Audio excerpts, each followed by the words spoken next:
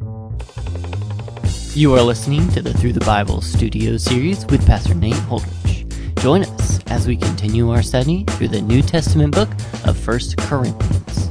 Here's Nate. 1 Corinthians chapter 7, verse 1 says, "Now concerning the matters about which you wrote." As I've mentioned before in our study of 1 Corinthians, you can break the book up into two main sections. Chapter 1 through 6 is Paul addressing the reports that he had heard from those from Chloe's household about the disrepair in the Corinthian church. Chapter 7 through the end of the book is Paul answering questions that the Corinthians had written to him about and sent through three men, Stephanas, Fortunatus, and Achaicus, as we'll see in chapter 16. You see, the Corinthians were like many new believers who simply had questions for Paul. And it's beautiful to me that Paul answers these questions in detail, thoroughly, in ways that are still applicable in our modern era because it is the God-breathed, inerrant word of the Lord. But just what a beautiful environment that Paul, with even some questions that were rather tricky and difficult, was willing to answer their questions. Now, the first matter of which they wrote to Paul, he says, was this. They were saying, it is good for a man not to have sexual relations with a woman. How's that for a bombshell here at the beginning of this next section in 1 Corinthians? It seems that there were some in the church in Corinth that were wondering aloud about sex in general. Paul had just taught in chapter 6 that sex outside of marriage is sinful, but there were many who were beginning to believe that God had dispensed with the act of sex entirely. And part of the reason that they thought that was because some of them had begun to believe that the body itself was sinful, and to be a spiritual person meant that you would not engage in bodily appetites. And Paul is going to swiftly correct that erroneous thought. And so Paul begins to talk to them about this subject. Now, in the course of this, Paul is going to affirm marriage and give instruction to married couples. He's going to affirm what they were affirming, singleness, but he's just not going to mandate singleness. And then he's going to give some instructions about marriage and remarriage and also the way to healthily practice a life of celibacy before God. So it seems here that since some had begun to promote celibacy, Paul is now going to answer their question, answer their objection. So in verse 2, he says, here's my answer. But, verse 2, because of the temptation to sexual immorality, each man should have his own wife, and each woman her own husband. Now, like I said, some in Corinth wanted Paul to endorse celibacy at the expense of monogamous marriage. Now, Paul was going to actually endorse celibacy in just a few sentences, but not before he first endorsed marriage and the sex act within marriage. You see, Paul was far from forcing celibacy. In 1 Timothy, he tells Timothy that he wanted pastors who were married to be good at being married, the husband of one wife. He wanted younger widows to remarry, and he did not want those to forbid marriage to be operating within the church. No, Paul rejoiced over the covenant of marriage that God has created. You see, all throughout the Bible, the virtues of marriage are extolled. In Genesis 2, we learn that God instituted it. We learn there that he instituted it primarily for companionship. But also, we learn in Scripture that he instituted it in order to, Malachi 2, verse 15, produce godly offspring. It's a safe place for the next generation to grow in love with the Lord.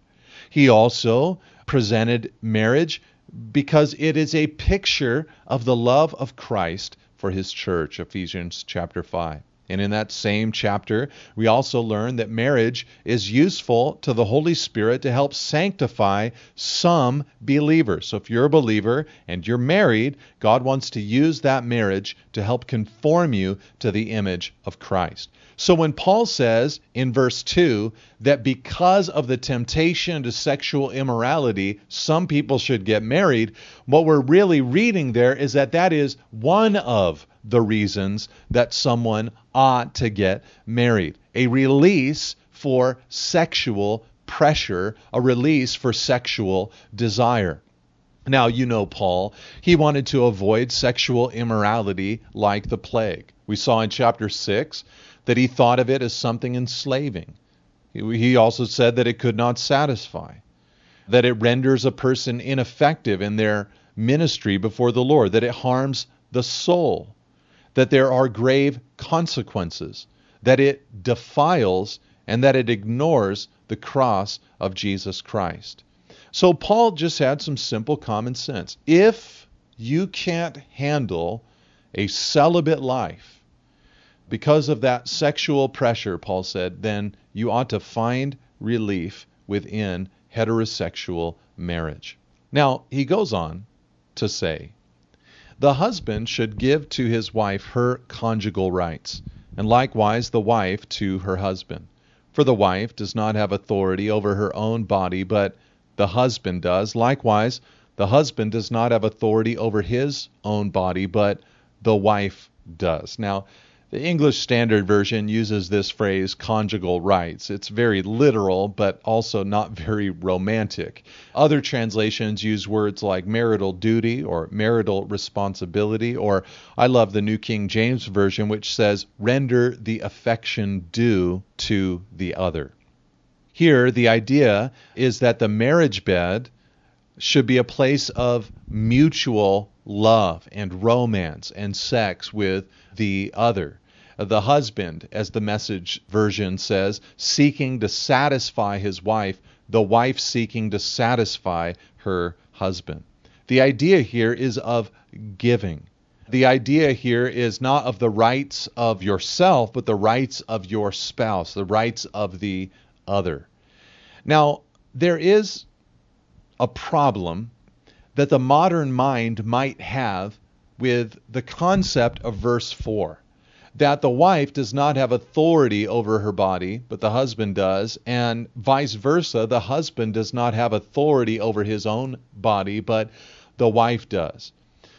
First, whatever this means, we must be clear that it is mutual in nature.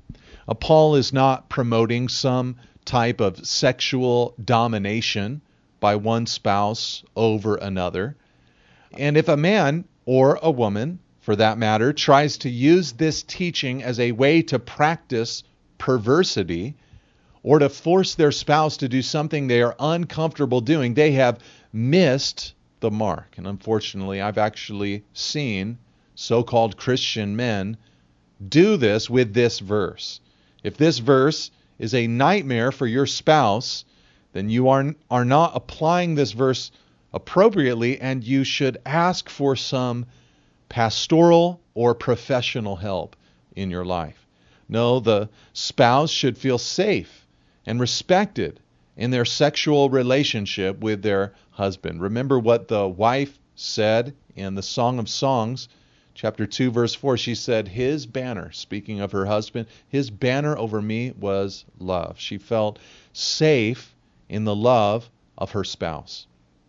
Now, the idea here of authority is that if you are married, you should note that your spouse has authority over you, not the other way around. In other words, your body is not your own. You cannot choose immorality. Your spouse is the only person on earth with the rightful ability to physically satisfy you. Here, as Paul says this, what he's announcing is that the marriage bed, if you really think about this, is a microcosm of a healthy marriage.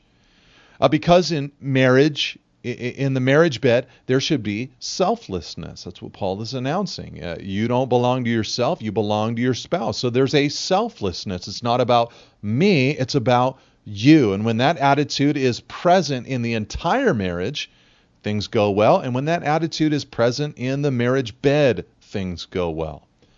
Also, there's communication that is needed. Look, if you as a married person are able to talk to your spouse about sex, your desires, your likes, your dislikes, if you're able to talk about that, then more than likely you'll be able to talk about finances and parenting and in-laws.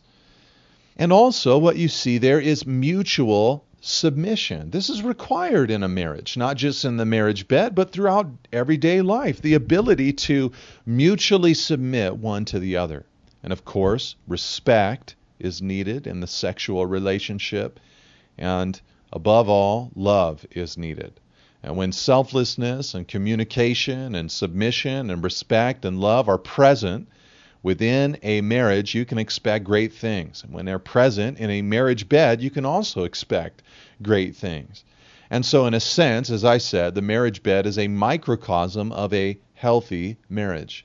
Now Paul goes on in verse 5 to say, do not deprive one another, except perhaps by agreement for a limited time, that you may devote yourselves to prayer, but then come together again so that Satan may not tempt you because of your lack of self-control. This is fascinating. The apostle actually weighs in on believers and their sexual relationship in marriage. He says, look, don't deprive each other. You should enjoy each other physically. You should spend time with each other physically. You should engage one another physically. You should not use sex, he's announcing here, as a form of punishment or motivation or negotiation. No, he says you should just give yourself to the other. Do not deprive one another. Now he does hold out a qualifier. He says, look, there might be times where you do, by agreement, deprive one another for a limited time. Perhaps so that you can devote yourselves, he says, to prayer, and then to come back together again so that Satan may not tempt you because of your lack of self-control. You see, God knows our frame, the Bible says. He remembers that we are dust, Psalm 103, verse 14. But you know who else knows our frame? The devil. And if you abstain for too long, the temptation, the pressure can build. And so Paul announces, look, enjoy each other. Spend time together. Now, there's no magic number. There's no magic amount that is godly or ungodly. A couple needs to talk to one another, express their desires, shift and ebb and flow with the different seasons of life, but they must enjoy one another physically in a proper way that is fitting for the marriage that they have chosen. Now, Paul goes on to turn from talking about marriage to talking about singleness. He says in verse 6, now as a concession, not a command, I say this. I wish that all were as I myself am, but each has his own gift from God, one of one kind and one of another. To the unmarried and the widows I say that it is good for them to remain single as I am. Now here he announces that he is not going to force anyone to be married. He's not commanding that marriage take place. Instead, he says, look, people have different gifts from the Lord. When you become a believer, God wants to give you gifts, spiritual ability that is not your own. And Paul announces that there is a gift that he had. And the gift that he had apparently was the gift to, verse 8, remain single. To remain single. Now this is fascinating. We live in a time where, for the first time, over half of United States adults are unmarried. People cite different reasons for this. Cohabitation, perhaps, is one reason. The proliferation of, and the normalization of premarital sex. It's just the common thing that people do. Longer lifespans, leading people to become married later on in life, prolonging the single years, which would boost the stats at any given moment of how many people are single or married. The belief in marriage becoming obsolete and prolonged adolescence are all cited as reasons. I think one reason is just that it is difficult. It is difficult to be married, and I think many people have discovered the difficulty of that lifelong commitment to another person. Now, in Scripture, there are different types of singleness that are described. Let me give you the 6 that are described in Scripture. Number 1, men and women who are often young prior to their first marriage. That might be the singleness that we often think of. Number 2, widows, and by implication, widowers are also mentioned in Scripture. Number 3, eunuchs, forced or volunteered, who had become, again, whether forced or volunteered, eunuchs. Number 4, those who shouldn't marry due to a specific time of distress, like sickness or persecution or economic disaster. And we'll look at that one a little later in this passage. Number 5, divorcees, both at fault and not at fault. And then number 6, those who are called by God to life without marriage. Here, Paul announces that he wished that many in the church would remain single like he was. You see, in Paul's mind, no one as a believer has to get married. You know, the only person who must be married is the person who's already married. And when Paul says this, there are a couple of implications that we could gain from that concept. One implication is that marriage must not indicate a certain level of holiness. I mean, if Paul the Apostle was not married, if Jesus was not married, then there must be a level of maturity that is possible without marriage. In fact, you could make the case that it is the immature in Christ who get married because, well, they have so much that the Lord needs to work on. I wouldn't say that as a hard and fast rule. I'm just saying you could make that case. Here we learn that one must be able to mature in Christ without marriage. Another implication is that marriage does not indicate a certain level of favor from God. Do you think anyone had more grace, more favor, or felt more favored by God than Paul? He saw himself as completely loved by God, yet single before the Lord. In fact, he saw his singleness as a way that God expressed his love for Paul. Someone said it this way: marriage does not make you happy, it just makes you married. So Paul was a single man, and he wished that others in the church would experience that singleness. Some think that Paul had been married previously in his life. Perhaps that's true. He voted on the death of Christians earlier in the book of Acts. The people who voted were members of the Sanhedrin. The members of the Sanhedrin were married, ergo he must have been married, is the logic that some people use. And many think that his wife may have died, or that she departed and divorced him after he became a Christian, because he was kind of a radical Christian. But in chapter 9 of 1 Corinthians, we're going to learn that Paul had every right to be married. He just chose not to. He saw this as a gift from God. That word, verse 7, for gift is the same word for a spiritual gift. Now, many have a gifting that enables them to remain unmarried. Some people have that gift and some people do not. Now, the important thing to recognize, and you'll see this as we move through this chapter, is that if you are single, your singleness is not for you. Paul says it is good for them to remain single. So he just saw the extreme benefits of a single life. He saw that his own effectiveness was made possible by his singleness. He realized he would not have been the same for the Lord with a marriage. Singleness allowed him to do things that a married man couldn't do. He was mobile. He had a low financial burden, and he could do dangerous ministry that he might not have felt comfortable doing had he been a married man. But the single man or woman is less encumbered and can do things that the married person cannot or should not or likely would not do. But Paul goes on to say in verse 9, but if they cannot exercise self-control, they should marry. For it is better to marry than to burn with passion. Apparently, Paul was able to be single and conquer lust. Some cannot. Many widows or widowers experience an intensity of physical desire. And Paul says, well, they should pursue a Christian heterosexual marriage if that's where they're at in life. They should marry. Permanent singleness might not be for them.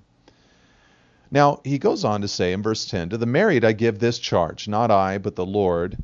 The wife should not separate from her husband. But if she does, she should remain unmarried or else be reconciled to her husband. And the husband should not divorce his wife. Here, Paul charged married people not to separate and not to get divorced. Now, you may have noticed there in verse 10, he says, not I, but the Lord. Now, what it means by that is not that everything else was just his own opinion and now he's finally speaking authoritatively. What he means is Jesus has spoken clearly on this particular issue. So I'm not creating apostolic doctrine and teaching. I'm just drawing on what Jesus has already communicated. Jesus said things like Matthew 19 verse 6, they're no longer two but one flesh. What God has joined together, let not man separate. So here Paul says, don't divorce, don't depart. Really in the Bible there are only a few biblically acceptable reasons for divorce. Death, of course, is one, and that would not even be considered divorce, but that would end, of course, the marriage. Adultery, Matthew 5 and Matthew chapter 19, an acceptable reason for divorce, although it does not mandate it. Forgiveness can happen. Non-Christian divorce or abandonment, as we'll see in a few verses. And then I think we could also say that there is some kind of form of extreme betrayal or hard-heartedness. That was the reason for the certificate of divorce all the way back in the days of Israel. God gave Moses the certificate of divorce because of the hard-heartedness of the hearts of the people of Israel. For that one, the church really has to be involved. You have to come under the body of Christ and see, has a betrayal and hard-heartedness that is just irreparable come upon this marriage. There are many, though, unacceptable reasons for divorce. I felt God told me to. I'm tired of this marriage. We don't love each other anymore. These are all unacceptable reasons for divorce. What he announces is that if the spouse does depart, if the wife does separate, she's got to be remain unmarried or be reconciled. That's the option. Reconcile to them or remain unmarried. In other words, God sees the departed spouse as a married person. When gone for an unbiblical reason, their only recourse is to be reconciled. Now, a question that comes up here is, what if after someone for the wrong reasons departs, the person who was left and is more innocent, if I can use that phrase, that person remarries. And so reconciliation for the person who departed in the form of remarriage is now impossible. What happens then? Well, reconciliation there would take the form of making amends, giving it time, showing sorrow. That is possible reconciliation. And there have been times where we will contact the offended spouse to be sure that they have released their ex-wife or their ex-husband. This is difficult terrain. It's nothing clean about it. But I believe that if there is remorse, humility, and repentance, and if the marriage cannot be redone due to another marriage now in play, then a person who has left with consideration from their church might be able to be remarried, but ought to consider remaining unmarried, according to this passage. Now, Paul goes on to say, to the rest I say, I, not the Lord, that if any brother has a wife who is an unbeliever and she consents to live with him, he should not divorce her.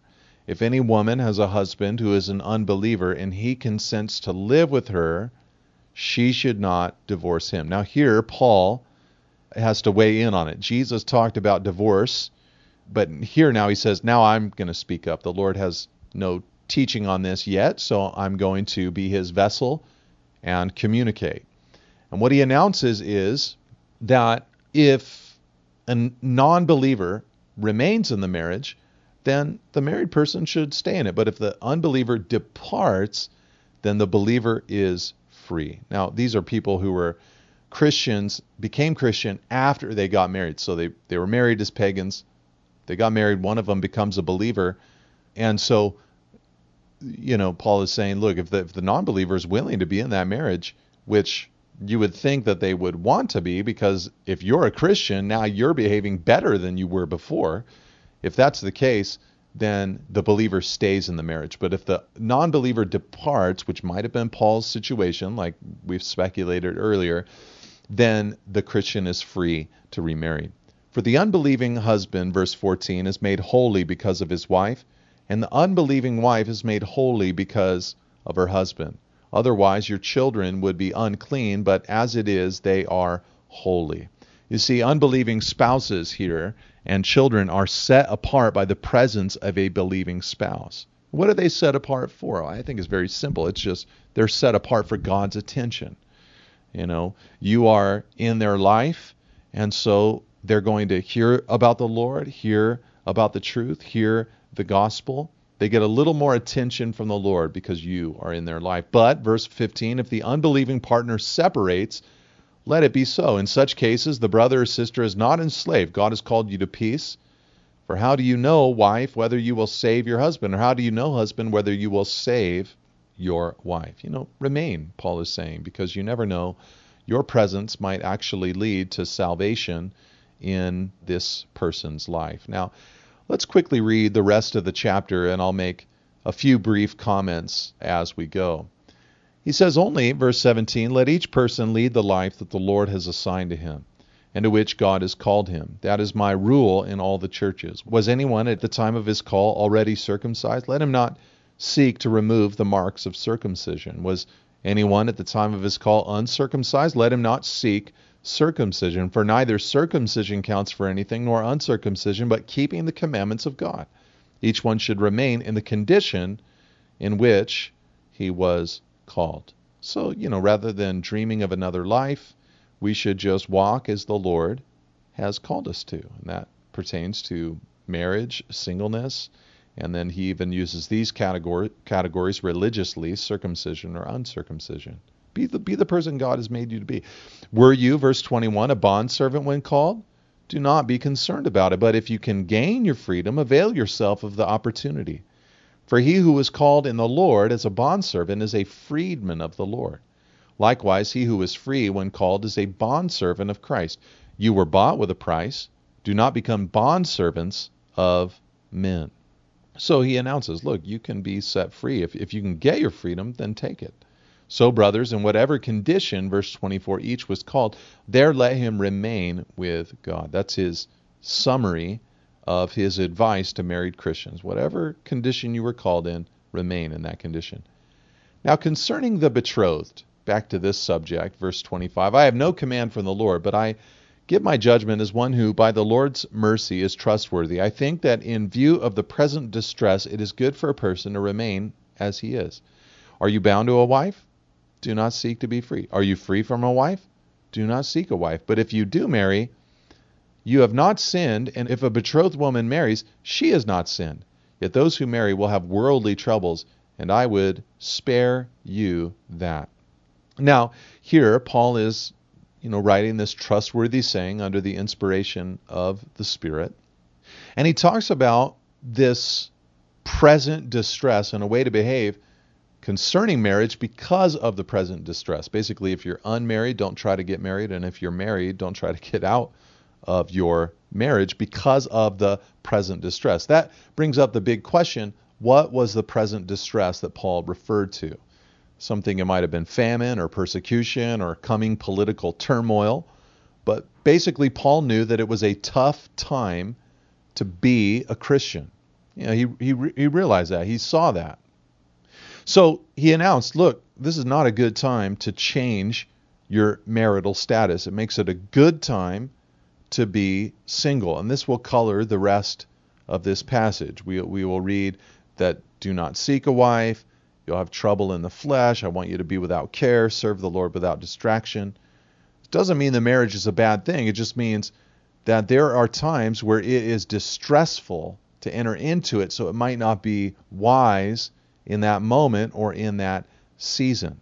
There might be even applications for this in our modern era when you think about, well, I've got all this debt, or I'm in college, or I'm sick, or I'm on the mission field, or there's no one else like-minded in Christ.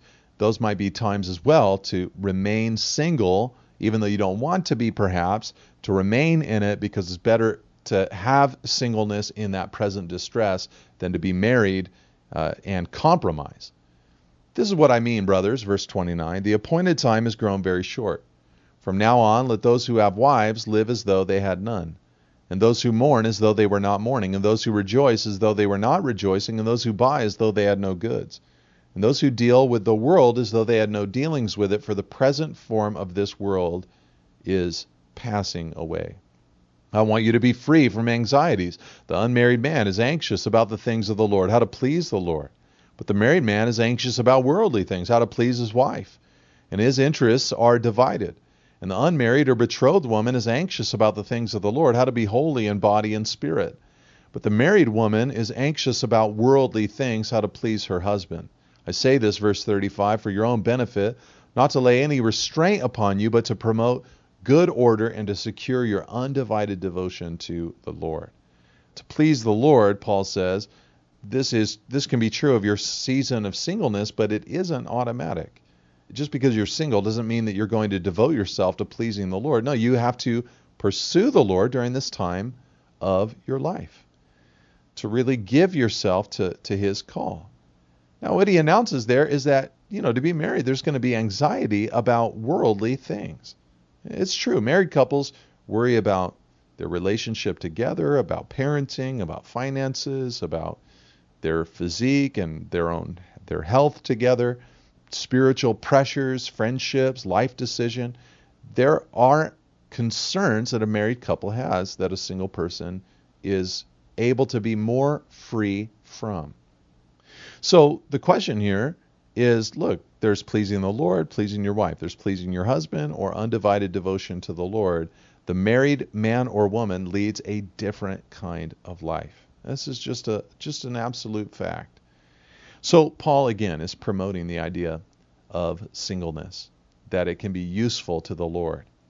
If anyone, verse 36, thinks that he is not behaving properly toward his betrothed, if his passions are strong, and it has to be, let him do as he wishes. Let them marry, it is no sin. But whoever is firmly established in his heart, being under no necessity, but having his desire under control, and has determined this in his heart to keep her as his betrothed, he will do well. So then, he who marries his betrothed does well, and he who refrains from marriage will do even better. Now, that entire paragraph that I just read is very difficult to interpret, and the difficulty centers around the identity, or the question of the identity of who Paul's addressing. Who is this anyone? If anyone thinks that he's not behaving properly toward his betrothed, who is that? Is Paul referring to a fiance, or is he referring to a father? If it's a fiance, it means if it would harm the woman if you didn't marry, then marry. If it's a father, and it would mean if it would harm your daughter if you did not give her in marriage, then give her in marriage. So he says in verse 39, a wife is bound to her husband as long as he lives, but if her husband dies, she is free to be married to whom she wishes, only in the Lord. She's got to marry a believer. Yet, in my judgment, she is happier if she remains as she is, and I think that I, too, have the Spirit of God. Now, this is very interesting. Paul announces, look, she should get remarried, but, I just want to put one last plug in to promote a life of singleness. Look, many of you that are listening to this, the Lord may have called to a life of singleness, whether for a period of time or for the fullness of your life. Allow your singleness to be used by God. Don't let your singleness be a distraction, a label, an identity. Let it be a weapon in the hands of the Lord, for you, brother or sister, are a gift to the body of Christ, who has great value, just as much value as anyone who finds himself in a married state. God bless you, and amen. Thank you for listening. For additional resources and teachings, or to contact us, please visit us at nateholdridge.com.